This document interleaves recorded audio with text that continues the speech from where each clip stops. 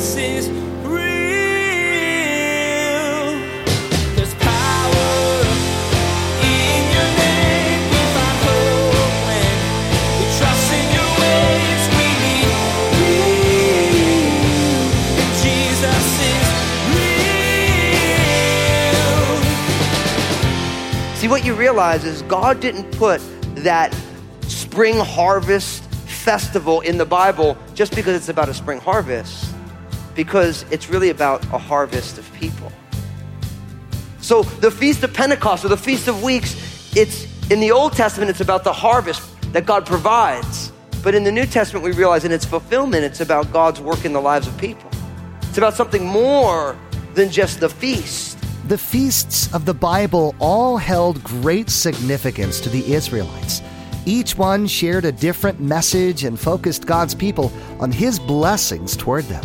When Jesus came, He fulfilled the messages of the feasts.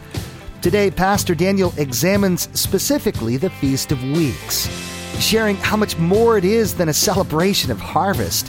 It's also a harvest of people, a celebration of God's connection with all mankind. Now, here's Pastor Daniel in the book of Acts chapter 2 with part 1 of his message, Empowered and Equipped. Jesus is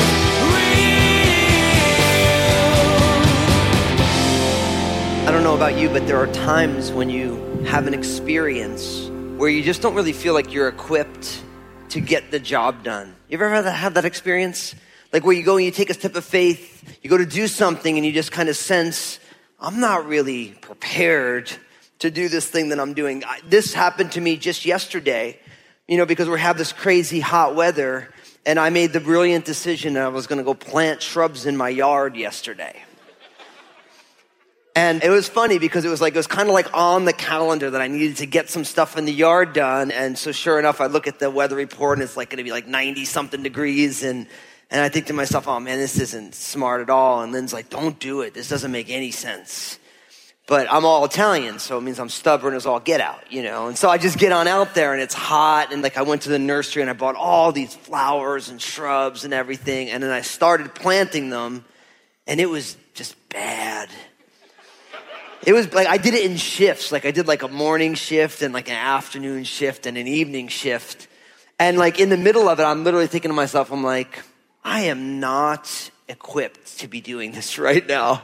I'm all Italian, so I don't really get sunburned, but I actually got a sunburn.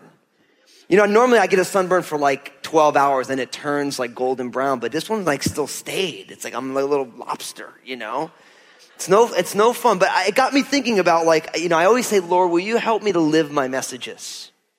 I tell him one of my prayers. It's I don't just want to open up the Bible and teach you from my brain. It's I'm Lord, I want to live this. And so in thinking about the idea of our need to be equipped and empowered to live, I learned very, very radically yesterday what it's like to try and do something when you're actually not equipped and empowered to do it, which is me planting shrubs on a 100-degree day. But don't you feel like that sometimes? Where you look at your life and you're there's absolutely no way that I can get this thing done. Now, let me tell you this first. I believe that God wants us to live beyond what feels comfortable for us. And I think most of us struggle and we get angry and we get frustrated because God actually loves you so much. He wants you to walk by faith and not by sight. But I think a lot of you right now, you've actually lowered your life down to what you feel like you can handle. And I'm here to tell you, I believe that's a sin. Because what you're saying is, I can only experience what is within the boundaries of what I want. And I believe God wants us to live outside of the boundaries of what we would normally choose, because that's where all the growth happens. That's where God does extraordinary things. Peter never walked on the water ever in his life, except that one time where he decided he was going to step out and do something he'd never done before because Jesus was inviting him, right?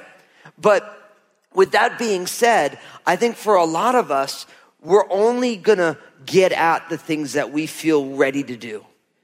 And what I'm here to tell you is that in our Bibles doesn't champion a safe life.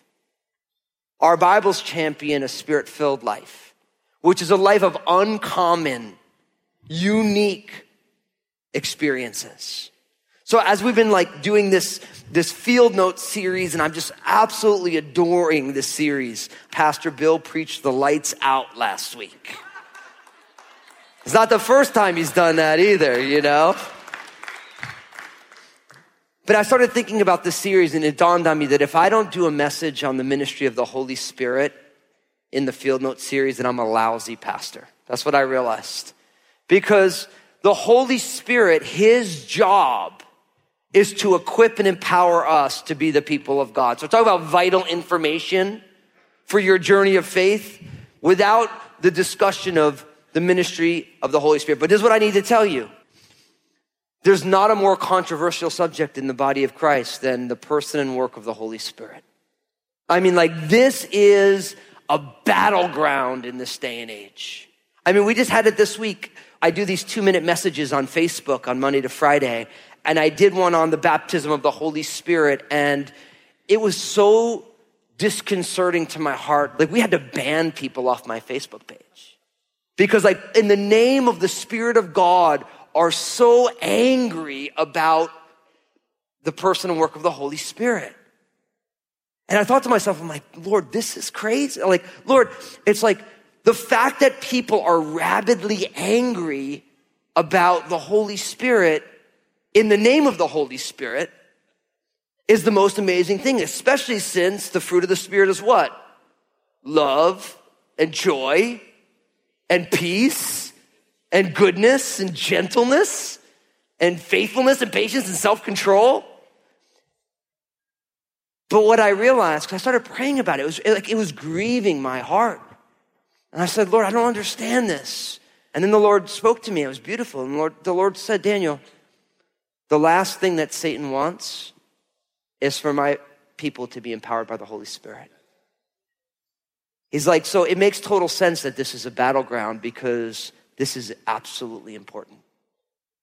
And then I started thinking, and in my own heart I started unpacking. What I realized is that for most people, and us included, for most people, your understanding of the Holy Spirit is actually, it's given to you by church. Church gives it. You get socialized into a view of the Holy Spirit, right? And really what you have is you end up having these two opposing views of the Holy Spirit. On one side, you have a group of people who they believe in the Holy Spirit. They believe in the gifts of the Spirit, right? And they really don't want the Bible. They just want the Holy Spirit, right? And so it's almost like, you know, and I just heard somebody, and I was shocked. He just said, you know, we need to stop with the Bible because the Bible is hindering the work of the Holy Spirit. I'm like, no. You know, I'm like, the Holy Spirit inspired the Bible for a good reason. So you have it's experience driven, and you take the Bible, you throw it out the window. So you have one side, and you can call that almost like the hyper charismatic movement. I don't think it's real charismatic because the Spirit is the charisma. He gives those gifts. And so, but when you get outside of Scripture, you realize that that's a problem. But then what you have is, so that's one polar end, right? And then on the other polar end, you have the reaction to that polar end. And this side has been popularized today by a pastor who I've learned so much from over the years and continue to, Pastor John MacArthur, where because of the excesses on one end, now you have a reaction to this way out there stuff, and it's like, well, no, you know, like, we don't really like the Holy Spirit. So in one end, it's all experience, and the other end, it's just the Bible. But here's what I want to tell you. If you grew up in one of those two churches, you have a whole socialization in the Spirit on both ends. But my thing is, I don't really care what the church teaches. What does the Bible teach? That's the key. And what I will tell you is that my Bible teaches that God has given us his word for a reason, and we need his word, because if we didn't need it, he wouldn't have given it to us. So we want to have a theology of the Holy Spirit. Pneumology would be the way you would call it in systematic theology. We want a doctrine of the Holy Spirit that is deeply biblical. But the Bible is all about people in real time experiencing the person of God and the work of the Holy Spirit. So we can't even pretend for 1 second that true biblical spirituality is divorced from experience. God is real, and God wants us to experience him. We're not going to fall off one side of this horse to the other. We're going to take both sides, and we're going to marry him right in the middle, because I believe that's what the Bible teaches. Does that make sense? We need a biblical theology. I don't want a reaction theology to either side. I want a biblical theology. And some people would say, well, the work of the Holy Spirit in the gifts was for a specific dispensation of the apostolic age. I'm always like, well, find me that in the Bible. Where does it say that? But what happens is people react. But listen, I always will say it, reactionary theology is bad theology. Biblical theology is theology. Does that make sense? So that's the first thing. Now, because I'm going to talk about the baptism of the Holy Spirit, I want to share one other thing as a preliminary remark, and that's this. No person baptizes you in the Holy Spirit except the Spirit himself. Now, I think this is super important because what happens is that people get all worked up. Oh, so-and-so, they pray for you in the baptism. No, listen. The Spirit does his job really, really well. And don't get me wrong, the Spirit might use people as the person who prays, but you have to realize, if you understand your Bible, no person does anything that is truly spiritual. The Spirit of God does it, and he uses a person. If you pray for someone and they get healed, you don't have a healing ministry. The Spirit of God healed somebody because he wanted to, and he can use anybody. Because this is important, because what happens is all of a sudden somebody becomes man, you fly him in and they put oil all over the pews and everything, you slide right off that thing, and that guy shows up and they're praying, everyone's going to receive the Holy Spirit. No, listen, the Holy Spirit doesn't need a dude or a lady to do it. The Holy Spirit knows exactly how he does it. Does that make sense? And I wanted to put that stuff out there right up front. And the reason I wanted to put it out there up front is because it's so easy for people to get misguided on these things because we're not thinking in our Bible. So I want to do a whole message here on person and work of the Holy Spirit. And in order to do this, we're going to look at the Bible. Does that sound good?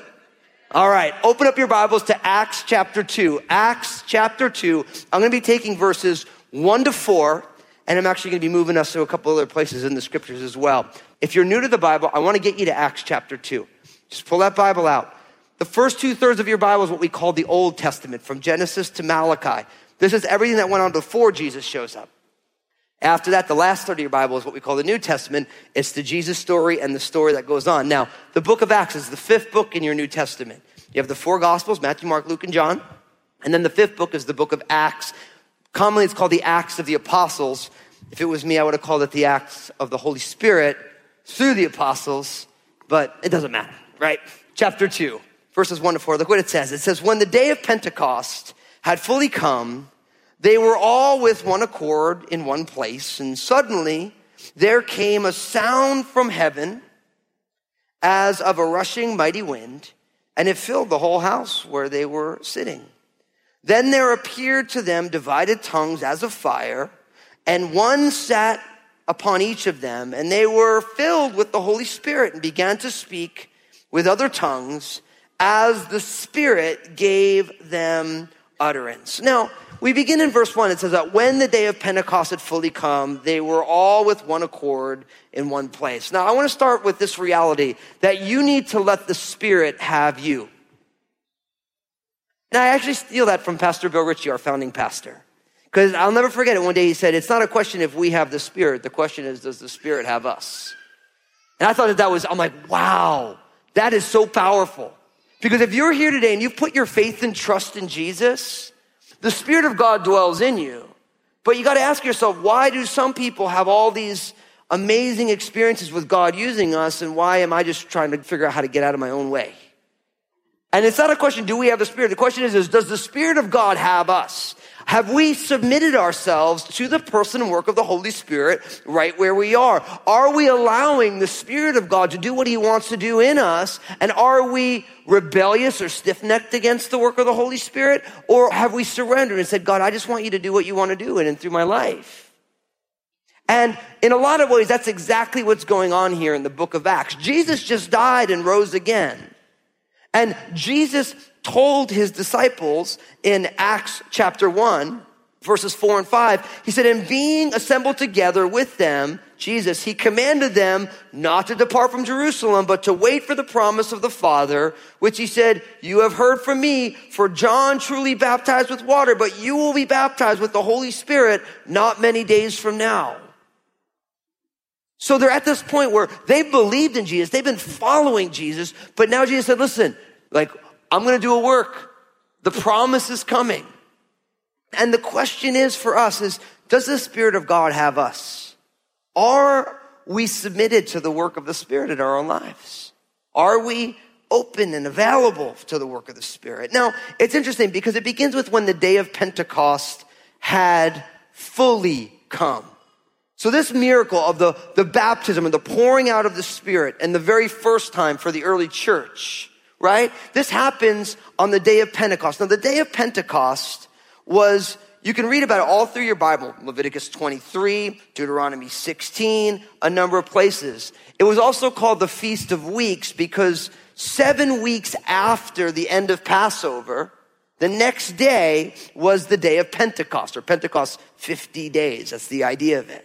So it was the spring festival, and its function was to be a harvest festival. The spring harvest, when everything blossomed and everything, and they had their first harvest, they would celebrate that. It was called the Feast of Weeks or the Feast of Pentecost. But you notice it says when the day of Pentecost had what? Had fully come? See, what you realize is God didn't put that spring harvest festival in the Bible just because it's about a spring harvest, because it's really about a harvest of people. So the Feast of Pentecost or the Feast of Weeks, it's in the Old Testament, it's about the harvest that God provides. But in the New Testament, we realize in its fulfillment, it's about God's work in the lives of people. It's about something more than just the feast. So when that thing had truly come, notice it says, and they were all with one accord and in one place. And don't miss that. I think one of the reasons we don't see the Spirit work in all the ways that he wants to is because there's a lack of unity. The early church, they were all together in one place, in one accord. And the work of the Spirit is to bring people together. You got to remember this, that pride divides and grace brings together. Pride divides and humility brings together. Satan loves to divide people. Divide you from God, divide you from other people. And you have to realize that in each one of your lives, there is a full-on onslaught to divide you from other people. And the best thing that the enemy can do in the people of God is to get us divided, which is why this doctrine of the Holy Spirit is such a divisive issue. Because if the people of God can't agree and fight about the work of the Holy Spirit, then there's disunity, which will be a lack of maturity, which will show the world that Jesus isn't real. That's why this is so important. That's why Satan, he wants the body of Christ to fight about the work of the Holy Spirit, because he wants to keep us divided, because a divided church does not look like Jesus is real. And so I love this. The apostles are in one place under one accord. My friends, what do you have to do to be in one accord with the people in your family, in your marriages, in your homes, in our church? What do you have to do? It's always a question of coming to Jesus and allowing Jesus to humble us, because division happens so easy, doesn't it?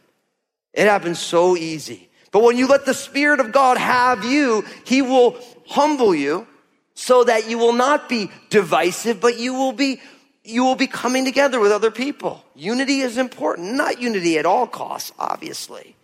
But when the day of Pentecost had fully come, they were all together. Now look what it says in verses 2, 3, and 4. It says, and suddenly there came the sound from heaven as of a rushing mighty wind, and it filled the whole house where they were sitting. Then there appeared to them divided tongues as of fire, and one sat upon each of them, and they were all filled with the Holy Spirit and began to speak with other tongues as the Spirit gave them utterance. My friends, we need to let the Spirit work outward. We need to let the Spirit work outward, because you notice in verses 2, 3, and 4, we have these three manifestations, outward appearances of the work of the Holy Spirit. In verse 2, we have the idea of wind. In verse 3, we have the idea of fire. And then in verse 4, we have the idea of speech. All outward manifestations of the work of the Holy Spirit. We have wind, fire, and speech. Now, all three of these have very rich biblical understandings. I mean, you have this idea first of wind, right? The Hebrew word for spirit in your Old Testament is the Hebrew word ruach, which literally means breath or wind or spirit. That's what the word actually means. And so you have every single example. I mean, I could do this all day, but I won't because we actually want to make it to lunch at some point. But you have this idea, like, think about when God created Adam out of the dust of the ground, he breathed in him the breath of life. Same word. Does that make sense? You have things like in Ezekiel's vision of the valley of the dry bones. The breath went into them and they were made alive again. And Jesus picks this up in John chapter 3 and says, just as the wind blows where it wishes and you don't know where it's coming from or where it's going to, so is everyone who is born of the Spirit. Right? So this idea of wind or breath. In this case, this room that they're in, all of a sudden there's this sound from heaven, the sound of a mighty rushing wind, and it filled the whole house where they were sitting. So you have this idea of wind. Now in verse 3, then there appeared to them divided tongues as of fire, and one sat of each one of them. Now obviously fire has a rich biblical history. Speaking of the presence of God, you think of Moses at the burning bush. Remember that one?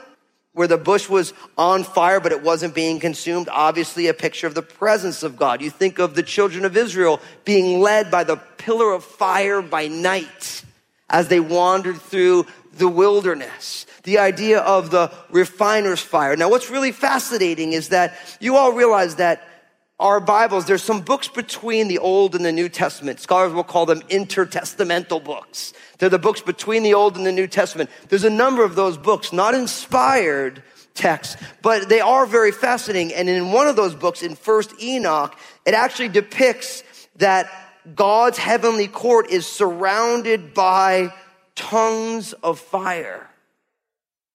So for a Jewish person, when they would read this, they'd be like, whoa, these guys having these divided tongues of fire lighting on them, that's a symbol of God's heavenly throne room. Wow.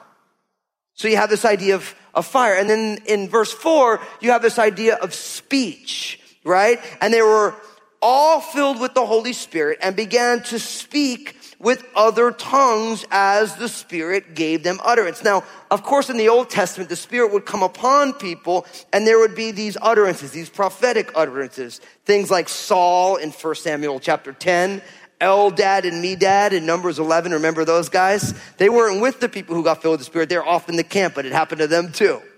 But now here you have this gift of tongues. Now, what's interesting is if you read the rest of Acts chapter 2, you find that these tongues that they were given, all these people gathered together and all the apostles are speaking in tongues and everybody's hearing them in their own heart language.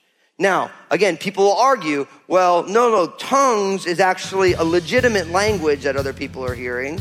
Or people say, no, tongues is the language of the Spirit, right? A heavenly language, and people fight about that. And you know what the beauty is?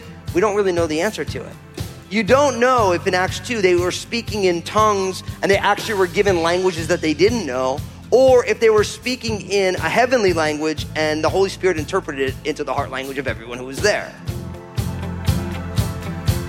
Jesus is real.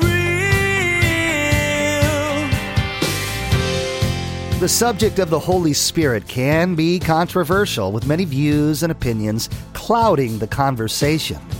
In today's message, Pastor Daniel approached the person and works of the Holy Spirit from a biblical point of view. His teaching addressed why the Holy Spirit was gifted to followers of Jesus, where he appears in Scripture, even in the Old Testament, and why it's important for us to learn about him. Facebook, Twitter, and Instagram have become a regular part of our everyday lives. And we want to be sure to encourage you to check out Pastor Daniel's Facebook page, Twitter feed, and Instagram. Log on to JesusIsRealRadio.com and follow the links. Pastor Daniel shares 2-minute video messages throughout the week on his Facebook page. Log on to JesusIsRealRadio.com and follow Pastor Daniel. God has been doing some amazing things at Crossroads. One of the things that I'm the most stoked about is our new campuses. We launched a brand new campus in Southwest Portland. So if you're in the area, I'd love to invite you to come and join us for worship Sundays at 10 a.m. Our online campus is reaching the entire world. And we'd love to have you join us on Sundays at 9, 11, or 1 p.m. or Wednesdays at 7 p.m. at crossroadslive.tv. Now here's Josh with what's coming up on our next episode of Jesus is Real Radio. Next time on Jesus is Real Radio, Pastor Daniel will continue to reveal what the Bible has to teach us about the incredible gift of the Holy Spirit. This gift is from our Creator and comes with many benefits that we can tap into. The Holy Spirit isn't predictable. He doesn't fit into a box we can create with our limited understanding. However, we can learn a lot about Him and receive with open hands everything He has to give us. You've been listening to Jesus is Real Radio with Pastor Daniel Fusco of Crossroads Community Church. Pastor Daniel will continue teaching through this series, Field Notes. Until then, may God bless.